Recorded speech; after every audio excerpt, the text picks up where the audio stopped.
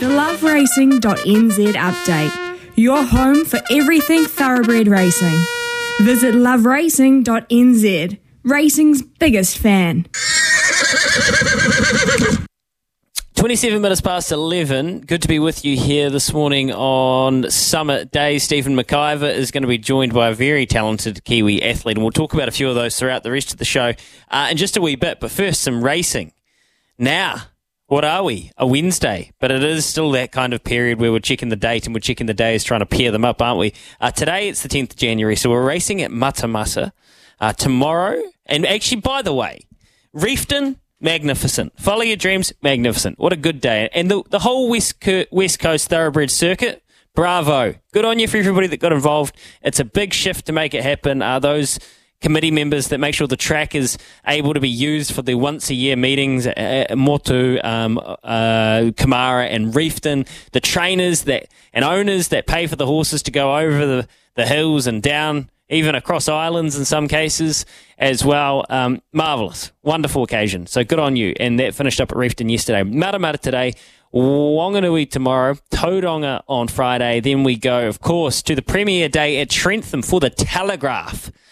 And, of course, the Levin Classic. Those fields, those markets should be out probably within... Well, they're out.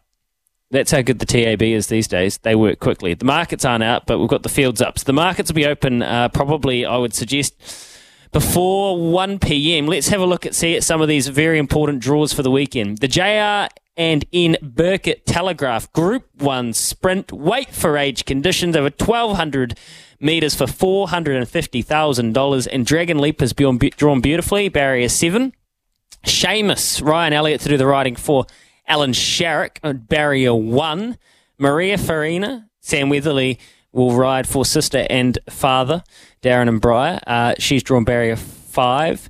Not Guilty, currently doesn't have a jockey there down, but she's got 4. Wonderful tonight. Joe Doyle is going to be barrier 10. And Bonnie Lass, Craig Grills, this very unlucky mare that should have probably gone close to winning last start, where she managed to beat Mercurial home, but beaten by Waitak. She has drawn barrier 3. So look, no issue with the draws. Interesting to see how this market shapes up. Mercurial's back in this race as well.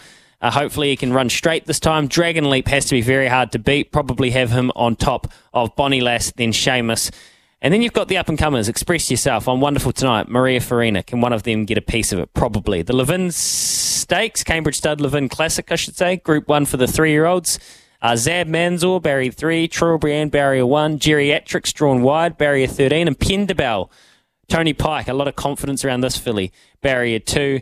Quintessa, barrier 5. Andrew Forsman, barrier 11 with Mary Shan, Craig Grills to do the riding there. A bit of confidence there as well. So that's this weekend at Trentham, a big Group 1 day. Now, before we get there, you might want some pocket money. They're racing at Matamata today. I found 2. They're both short, so people will have a crack at me if they lose. I don't care. Ascend the Throne, race 1, $1.90, beautifully bred, ready to win. Oh, they're both Tiakau horses as well. Geez, I really am going to be in the firing line. Race 4, then Opie Bosson rides Akena High in the Trelawney stud colours. Beautifully bred couple of individual horses here. But race 1, race 4, race 1, Ascend the Throne, race 4, Akena High. Probably saying that name wrong. Gamble responsibly, R18. Have fun, respectfully. And on the other side, I think we're going to be talking high jumping. Yes, we are. High jumping? High jumping.